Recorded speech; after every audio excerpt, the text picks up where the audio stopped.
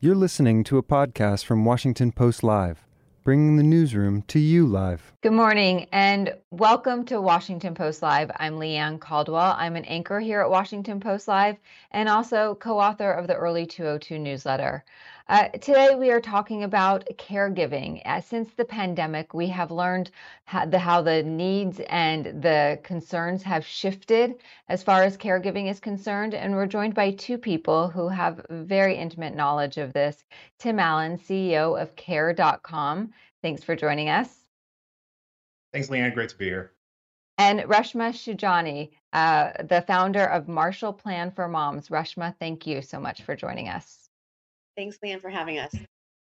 And a note to our viewers, we of course want to hear from you. So if you have any questions or comments, please tweet at us at Post Live. And also a note to our viewers, just want to say that Reshma and Tim have worked together on many projects in the past, but we are thankful that they can join us here together today. Let's get started. So Tim, I want to start with you. As CEO of Care.com, you run a company that has a lot of knowledge about the ins and the outs of caregiving, the needs, the amount people are being paid, how much more they need. So can you just talk very broadly about what you have learned from the pandemic on the caregiving needs of this country and the caregivers? Right. Yeah, thank you. I appreciate the forum. So what we've seen from the pandemic is really that caregiving has always been an undercurrent of the conversation in society. And what the pandemic did is it really shone a spotlight on where our infrastructure fell short. And it's infrastructure across the board, for everything from childcare to adult elder care, to taking care of your parents and aging, for example, to disabled care. So no one was immune, so to speak, using pandemic language, in terms of having the infrastructure crumble underneath them. And what I mean specifically in that is you had schools closing, which everyone was afflicted by. You had adults that were aging in home that you had to get nourishment, care, and necessities to. And you also had disabled individuals whose families were primary caregivers who couldn't get their therapy, their rehab, their medical services as they needed to be able to function and move forward in progress in terms of all of the care that they had. So it kind of went across the gamut of acuity needs. And so when parents or adults, I like to say, because adult children tend to be the ones taking care of both children and individual members of the family, such as aging parents, were faced with this, they were left in a dire situation going, what do we do? What do we, we've relied on the government for certain aspects of this in the past. We've relied on private institutions for other aspects of this. And so we're left in this gray area of not knowing where to go and how to function. And that really became transparent. It was one of those things where I was getting emails hourly during the pandemic of families going, where do I go? What do I do? How do I deal with this? And so we really focused on what you had right in front of you, the capable options that were faced in front of you, and what you could do in your own ecosystem and bubble. But it really was one of the things that showed all of the cracks in the system. And for the first time ever, I think we're having a national conversation about what we can do better as a society in America. And that's been great. Well, Reshma, Marshall Plan for Moms is an organization that you note on your website on the front page that you can't really go back to normal pre-pandemic because the normal pre-pandemic was broken, especially for women who are the primary caregivers in this country. Can you talk a little bit about if the conversation has advanced and has in fact changed because of the pandemic? Well, I mean, we've always treated America's mothers as our social safety net. And pre-pandemic, moms were doing 2/3 of the caregiving work. And so when crises like COVID hit, we would have to supplement essentially, our paid labor for our unpaid labor, which actually then pushed us out of the workforce. And so this hasn't really changed after the pandemic. Moms are still doing 2/3 of the caregiving work. And we still haven't put a priority on fixing our broken system of care. Half of the daycare centers are still shut down. far too many families spend more on, their childcare than any other cost center. We were hoping that in Build Back Better, that we would create a ceiling so no American family paid, more than 7% of their income to childcare, but that bill didn't get passed. And so we were too busy bailing out airlines instead of bailing out American families. And now American families are still paying the price. Well, Tim, do you think that the care industry needs to be overhauled? Are there It problems? does. Yeah, absolutely. There's definite problems in the system. I could speak about the multitude of issues. Reshma points to the no more than 7% of your household income should go to childcare, to care services, and a majority of families are spending 10 and upwards of 20% of their household income on these care services. That's not sustainable for an American family. That's not sustainable from a policy perspective. That's also not sustainable from an economic perspective of the prosperity of our country. You look at the care infrastructure, and it continues to be this farming, antiquated system from the 1960s where schools open up at 8 a.m. and close at 2:30. Now, that isn't meant to be teachers need to step up and do more. Teachers do a lot.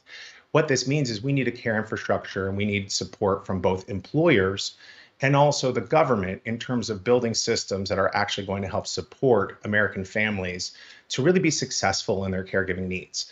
The distinguishment I wanted to just point out, Leanne, which is what we've been pointing to here, but it isn't really clear to most Americans, is that caregiving is usually compartmentalized into this, what I call the Disneyfication of, this British nanny walks into your home, and that's what we compartmentalize into nannies. The majority of Americans are caregivers.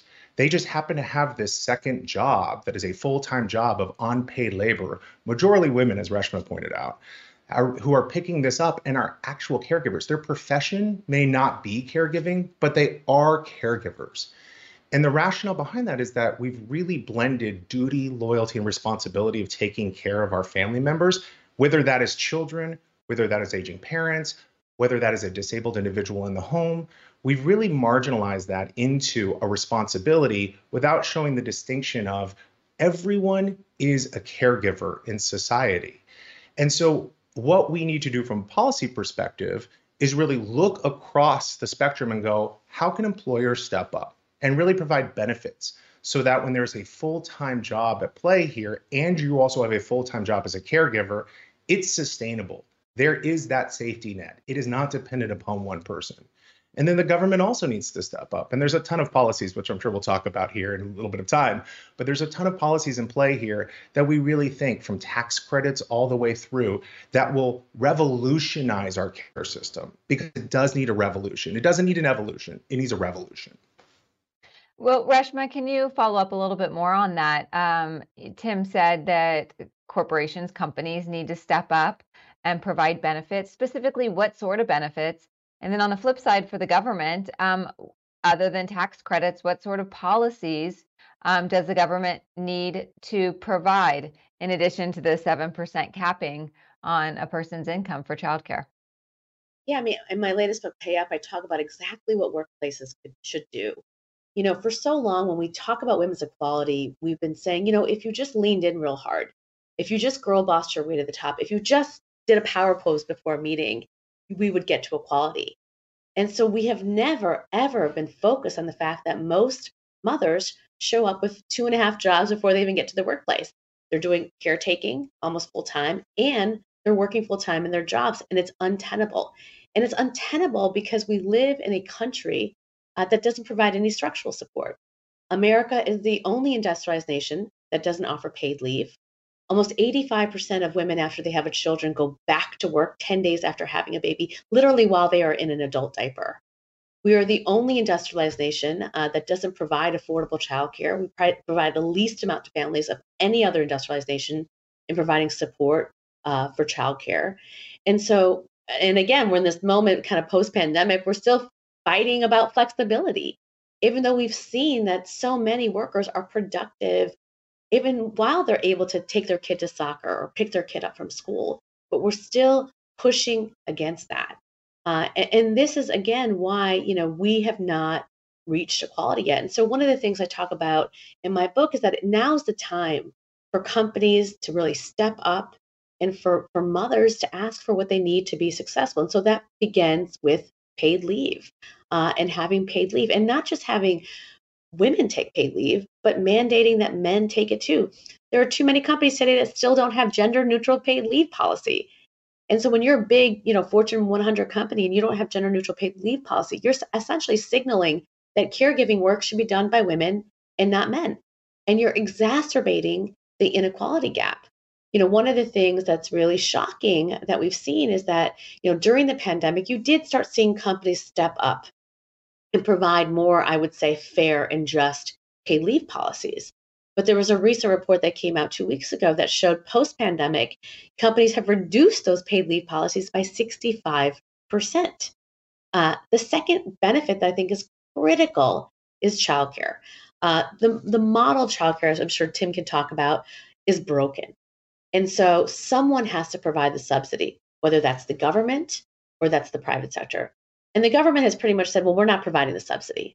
So that means that American companies essentially have to provide the subsidy in order to enable women to work. Because the vast majority of women, because of the motherhood penalty, essentially work to work.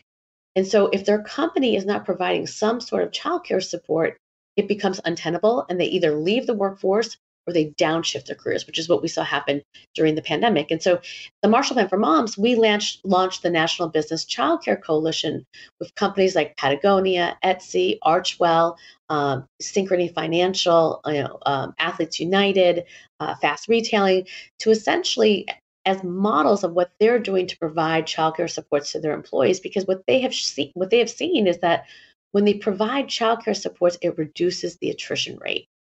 And it's a thing that parents are basically saying, I will go work at this company if I can get support with my childcare. It's the number one thing that we have to solve. And we have to stop seeing childcare as a personal problem that you have to go fix and see it as an economic issue. Tim, I want to switch a little bit to the caregiver shortage as well. You run care.com. I have been on that website many times looking for care, full disclosure. And I have personally noticed over the past couple of years, there is a shortage, especially when you need part-time care. My kids are in school. I don't need care all day long. So can you talk about first, how has the company changed to address that? And is there anything being done to recruit caregivers, get more people into this industry? Yeah. So during the pandemic, we had a moment of looking and reflecting upon ourselves on what the world would look like post-pandemic. And what we found is really flexible care is becoming more of the norm than institutional care. And what I mean by that is the 9 to 5 configuration of care is somewhat obsolete. It's the dinosaur of the industry. So what we really focused on was being able to give families the choice and option of having configurable care where they could actually have it work for their schedule. Now, whether that is they have jobs that actually require them to go in different hours, different shifts, different periods, all the way through to now the white collar labor force that is working from home more and more. So providing that configurable care has really been what we call a watershed moment inside the organization. And what that required was being able to go out and recruit a workforce that actually is able to meet that demand. Now, historically in the industry, as everyone is likely aware of, but I'll just say it for the sake, is this has been a labor pool that has been underpaid, underrepresented, has not had the benefits, and has really been marginalized in a lot of ways. And what we have found is that as inflation has occurred, rates have risen. Now, rates have risen, putting more pressure on the family in order to pay, but the rates have risen up to right now over 10% for nannies, full-time nannies, but then also babysitters who are also doing these configurable care jobs have risen up to 7.5%.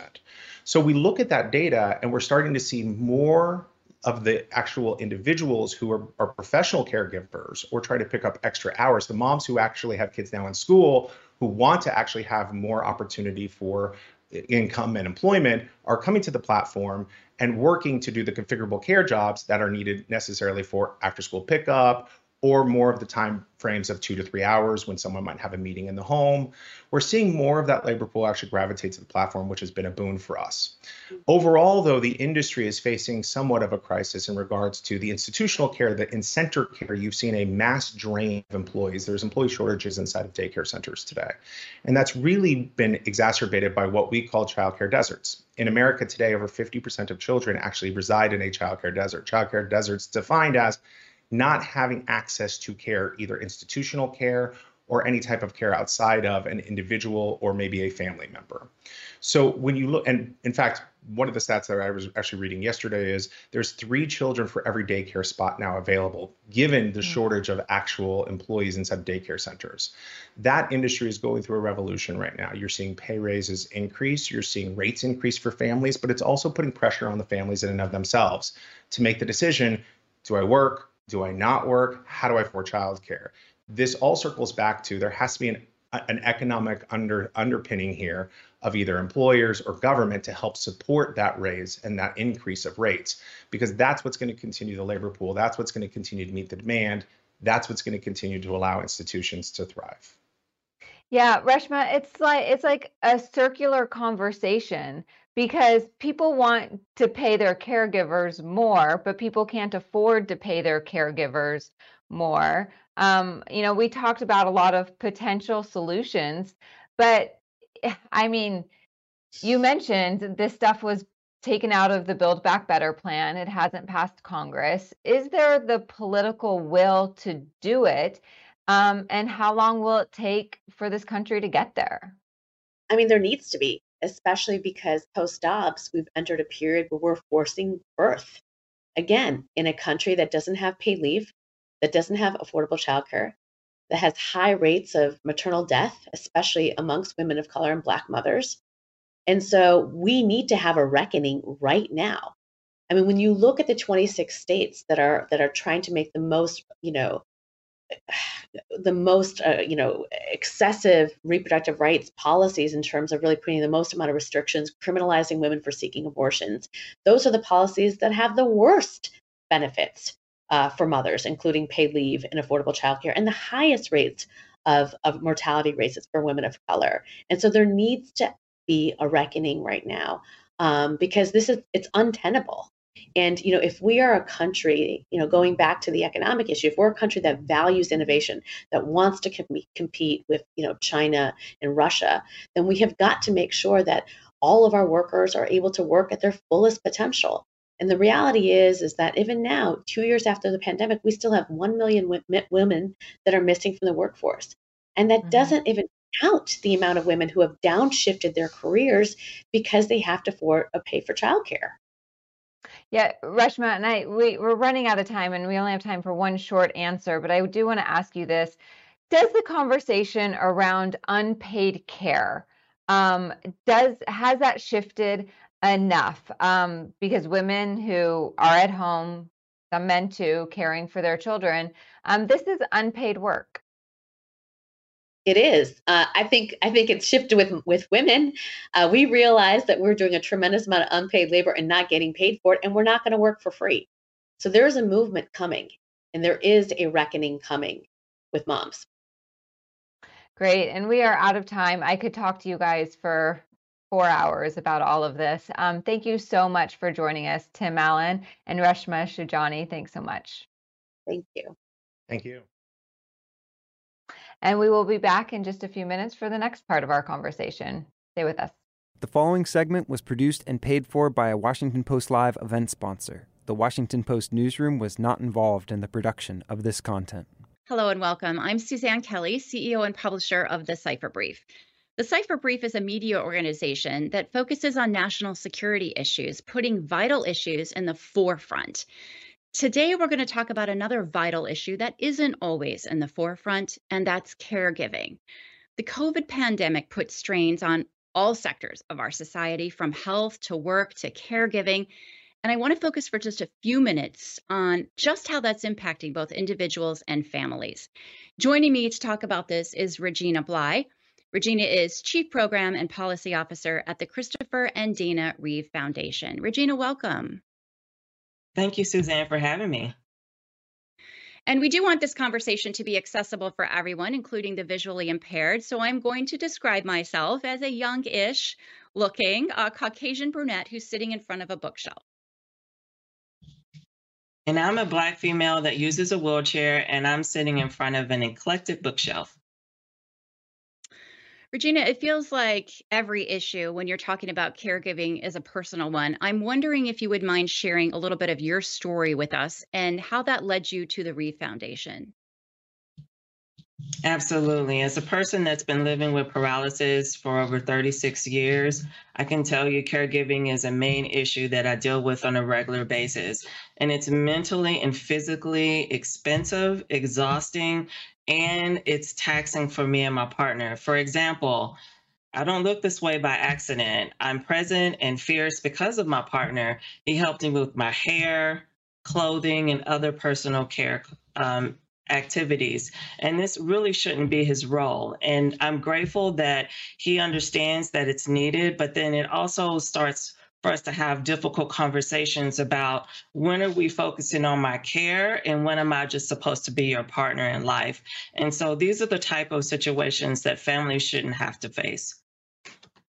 And I think a lot of families find themselves in exactly that situation. The Christopher and Dana Reeve Foundation operates something called the National Paralysis Resource Center, which I believe is the only federally funded center that's dedicated solely to assisting anyone with any type of paralysis. What kind of help does the foundation offer, and who can get that help?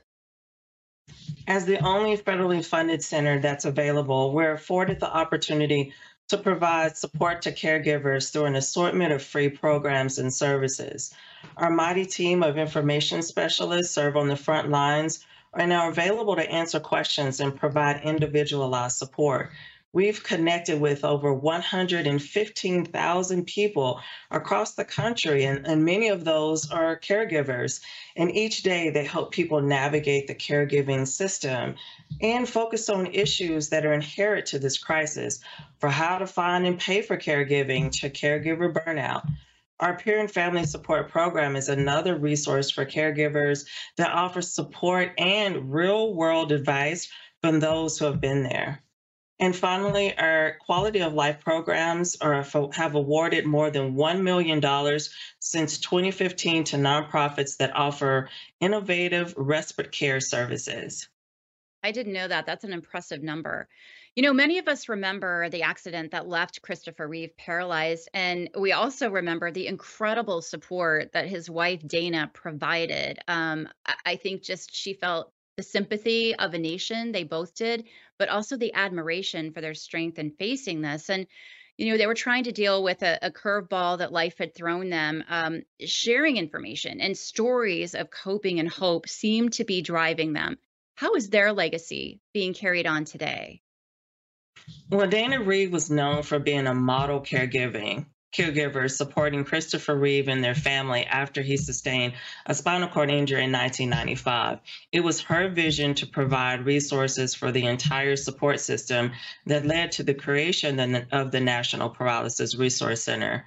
It's her vision that we try to continue forward with our information specialists and our peer and family support program mentors to make sure that people are available to give them the information that they need, and also share information and experiences so that we can help at the ready and be able to be a support when someone needs it. And before I let you go, I want to ask, how can people get involved? Absolutely. I want to say for several years, the Reeve Foundation has advocated with many others across the country about home and community-based services.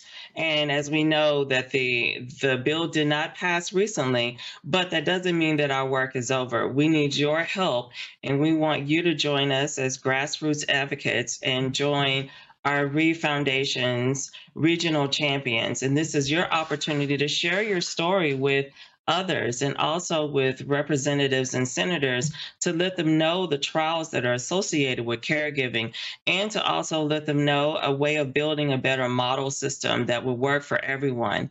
And the way that you can do that is to join us by going to our website at www.christopherreeve.org. Regina, any closing thoughts or any words of advice you'd like to share with families who might be facing something like this? I know this road is not easy, but you're not alone. And that's what we're here for, to give you the advice and support that you need. Give us a call or send us an email, and also go to our website and we'll be able to give you the information to help you get through it. Again, you're not alone. I think that's a really important message for families just to hear it, because in the moment, sometimes it feels like you're very alone. So I want to thank you, Regina Bly, Chief Program and Policy Officer with the Christopher and Dana Reeve Foundation. Looking fierce. Thank you for joining us today. Thank you for having me. And now back to my colleagues at the Washington Post. And now, back to Washington Post Live. Welcome back. For those of you who are just joining, I'm Leanne Caldwell. In our next part of the conversation, I'm joined by two women who founded Wives and Girlfriends of Spinal Cord Injury, Brooke Pagé and Elena Pauly. Thanks so much for joining us today. Hi there. Thanks for having us. Good morning. And a reminder to our viewers that we would like to hear from you, so tweet at us questions at Post Live. So, Elena, I want to start with you. You've been involved in caregiving since before the pandemic. I want to ask you how you have seen it shift, the needs shift, and how the needs of not only the person being cared for, but also the caregiver have changed. Absolutely. So I believe, when the pandemic first began in 2019, a lot of caregivers were sincerely concerned and worried about having their partners go into hospital. The lack of support within the hospital system, the lack of staffing, provides a very detrimental setting for the patients that have spinal cord injuries. And what I mean by that is pressure wounds and getting, a very severe disease while you're in hospital and becoming intubated.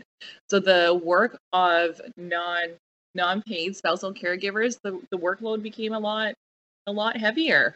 We canceled home care, the little bit of home care that we did have provided, because we were so concerned that our partners would become very ill.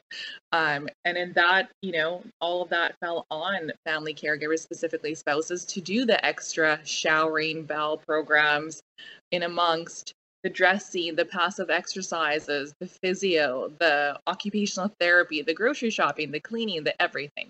It became extremely isolating for everybody involved because we were living in a very fear-based model. Brooke, talk about Wives and Girlfriends of Spinal Cord Injury, WAGs of SCI. Why did you found it and when? So both of our partners were injured, quadriplegics, and we found each other on Instagram, of all places. There was really no community for women like us, young women like us especially. We thought we were all alone. And so when we found each other on Instagram, we were so excited at the connection that we had built between us, because our whole lives had changed. We were now living a caregiving life. It was very different than everybody else's lives, our friends and family. They didn't understand.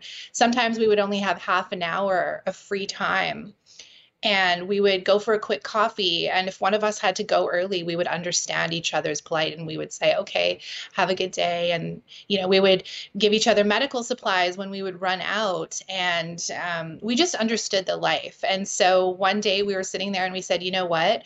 We don't want any other woman to feel alone again.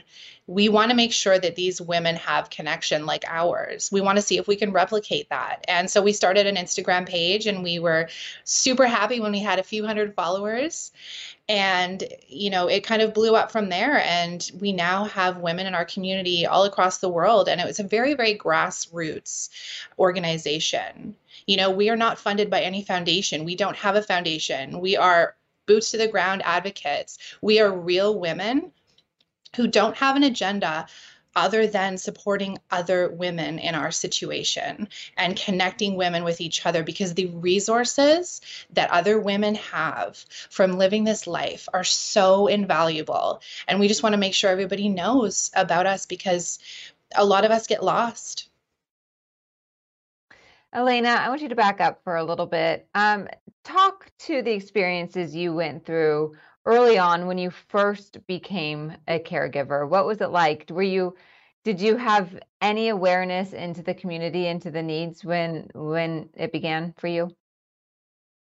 No, absolutely not. So my partner was injured in Cuba while we were on vacation. So the caregiving needs from myself became very real. Um, sustaining a spinal cord injury in a socialist country with very, very limited medical equipment and resources was the reality we were living. And at that time, we didn't have friends and family come fly out to Cuba to help us. So a lot of the roles were placed on me right off the get-go. And I think from that, as we were transferred to Canada, to the Canadian hospital and our medical system, it was very difficult for me to take a step back and allow for a medical over without questioning. Because like Brooke had said, there are other agendas around healthcare and big pharma, especially when somebody sustains a spinal cord injury. You get sent home with a huge prescription pad of medications that have adverse reactions. So these were conversations that we never thought we would ever have to dive into or do our research into, but it became very real and something that we've been very passionate about to help so many other people and open up the conversation of reality around that. Brooke, can you talk a little bit about the challenges that people don't understand unless you are a caregiver, the financial strain, the emotional toll, the physical toll? Can you explain that a little bit? So, one of the main issues that a lot of spousal or common law or, girlfriends struggle with is the enmeshment of providing the physical care for your partner, but also providing the emotional support as well when they're going through these challenges that nobody should have to deal with. But unfortunately, we have to on a daily basis, the psychological struggles of dealing with this injury and all of the many, many side effects that nobody talks about. It impacts your daily life so intensely. And so having that burden of not only do we have to care for our partners physically and help them with things that, nobody else has to deal with this kind of stuff in our friendship circles except for us. Things like, like Elena said, bowel programs, bladder programs, things that people don't want to talk about, we have to deal with. And so balancing that and making sure that we maintain our own positive mental state, especially when our partners are struggling. And then also the balance of our partner has a lot of issues mentally, emotionally. We have to deal with that. And being able to devote our time to self-care and get that time for ourselves in while balancing caring for them and our emotional needs and their emotional needs, and then not becoming codependent at the same time. It's a huge psychological struggle, and there are no resources available for helping women through this. Even in the hospital systems in the US and Canada, it's very similar. They don't provide any counseling unless you're suicidal. So it's very serious, and these women we like to describe it as treading water. It always feels like you're treading water, always trying to just survive. And we're kind of overlooked because we are the partners, we're there, even by our friends and family. And so just the balance, trying to find the balance again is something that we as, advocates and partners is something that is so important and kind of the foundation of our group. We also are advocates for creating paid spousal and common law partner caregiving systems, as this is something that we work on behind the scenes a lot of our time, because this is one of the hugest issues in our community. Is there are very few paid programs where women get treated equally as another caregiver that comes from outside the home and get supported in their endeavor of being a great caregiver, right? Right. It's so fascinating. I actually had, in a previous story, knew someone who went through an agency, who was caring for their loved one, went through the agency, got hired by the agency so that they would get paid essentially for the work that they were doing at home. Such a powerful assessment and testimony. A disclosure for our audience, Brooke and Elena have worked in the past for the Christopher and Dana Reeve Foundation, which is a sponsor of our program today. Elena, I have a question from an audience, someone who is watching, who says that it's from Pat in Indiana. She says, my late husband was a quadriplegic due to SCI from a car accident. He was a C6-7 injury with a C1 fracture. Of course, those are spinal cord injuries. I started a secretarial business in our home to make ends meet. I was a sole caregiver, except when he was in the hospital. How did you all cope with that? And more importantly, how did you cope with the doctors who don't listen when you know something is wrong? Elena. Wow. This is a very real question, very fully loaded question. And I think that you sort of, I mean, for myself especially, like both Brooke and I in our roles, I feel like we're quite fierce and fiery when it comes to advocating for our partners. And it's really, truly just being able to tread that thin line between being a successful advocate and doing it with love and being extremely frustrated because you're seeing things like pressure wounds happening, but you're being ignored. So for us, we have a legal advocate on our team, Robin Wishart with Wishart Brain and Spine Law, and she has been a tremendous help for us. She's a Harvard lawyer, part of our Girl Gang, who's been able to be our advocate, and that was a huge help for us for coping from the very beginning. And you know, it's very difficult not to get frustrated because we have to understand that doctors and specialists are also human.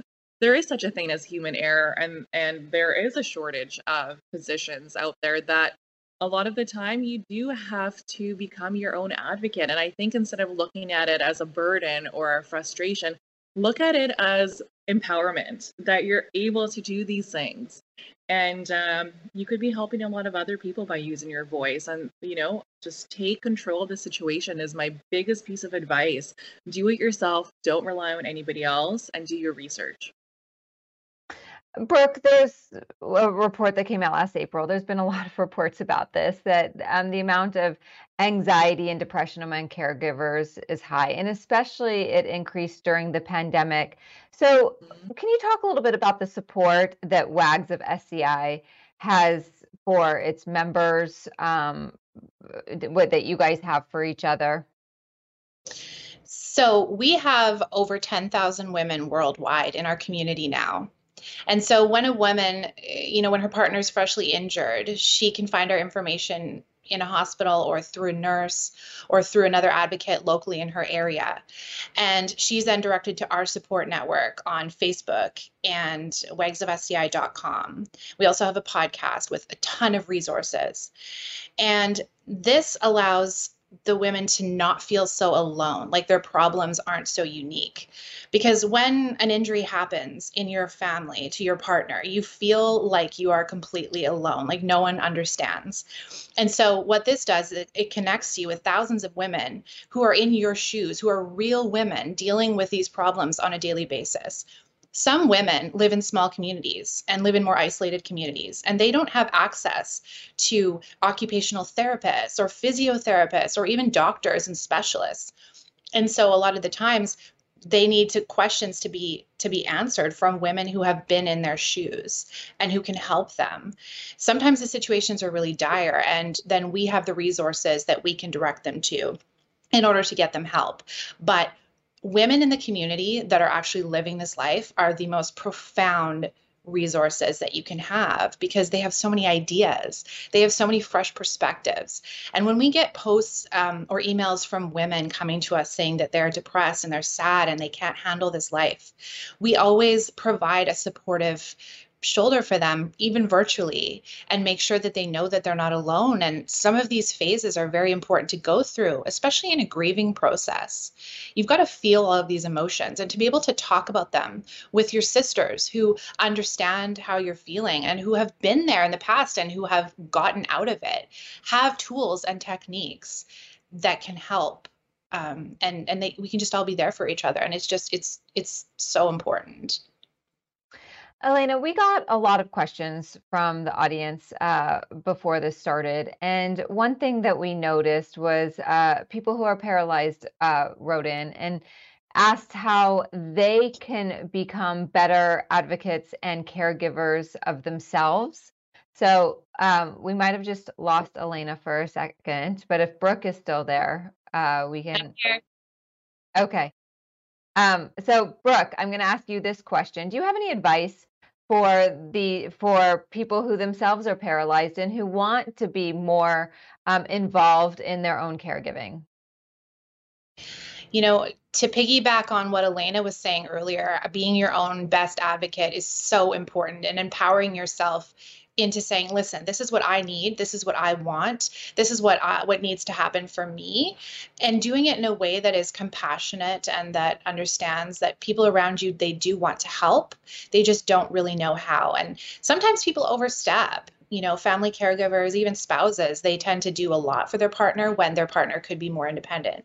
And it's all about self-advocacy and just being your own best friend and and really trying to understand what you need as an injured person and what would make you happy and what would work for your life, instead of just accepting what someone else says should be your life. I've found that is a huge hurdle in this life. Is you have doctors telling you something, you have physiotherapists telling you something, you have the community telling you something, and it may not be what's best for you. So I think it's really important to tune into your own needs and make sure you understand what you need, because it may be different than everybody else, and just kind of empowering yourself to say, okay, this is what I need. This is how I can help myself. And just building on that every single day to make your life more fruitful. And Brooke, we don't have Elena back yet, but you did not expect to be in this situation. So can you talk, we've talked a lot about the challenges.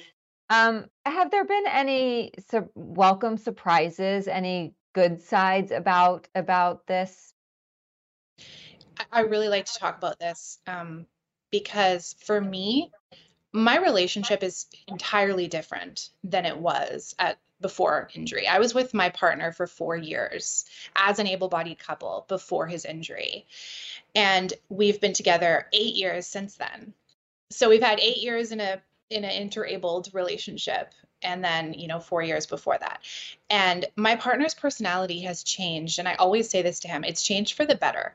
He's really, really developed and matured, and he knows what he wants. He develops the side of him that is very empathetic and compassionate. He loves helping people more than he ever has. It's developed his empathy. It is, he's become such a well-rounded person. And in turn, our communication has gotten so much better, because it has to be. I'm his 24/7 primary caregiver, right?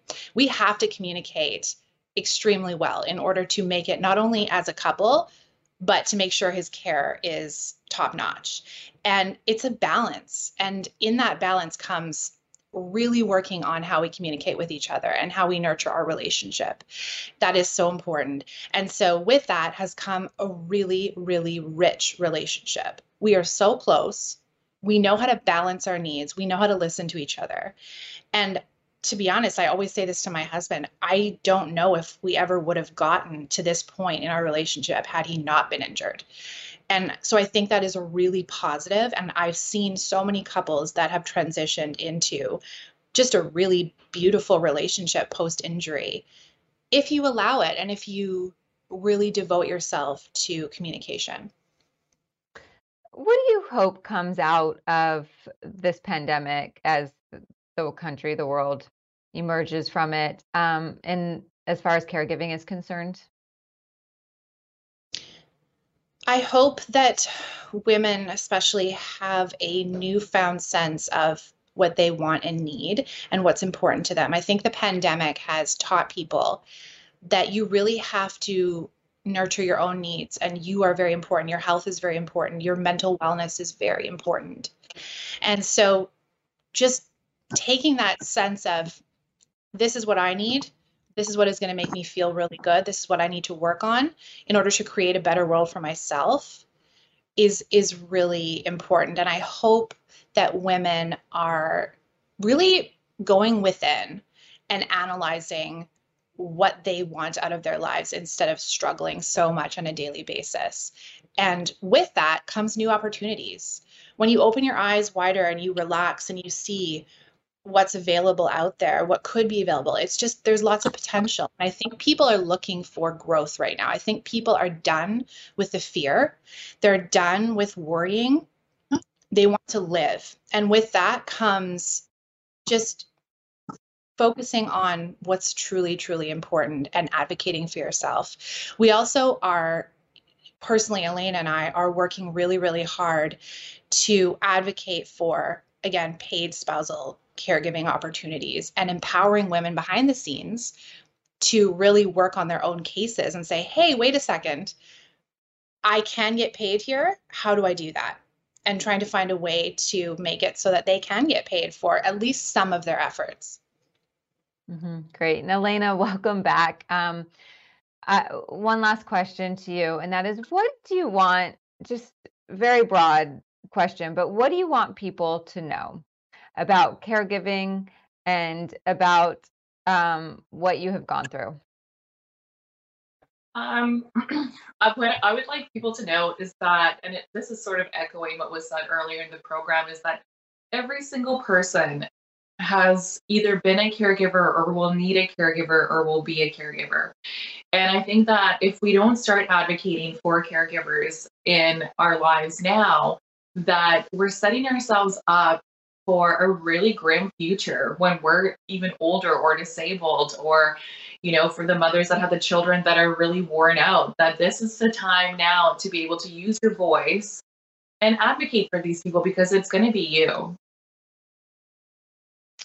Brooke, Pagé, Elena, Pauly, thank you so much for your time today. That was such a wonderful discussion. Thank you for coming on and sharing your story and advocating for caregivers. Really appreciate it.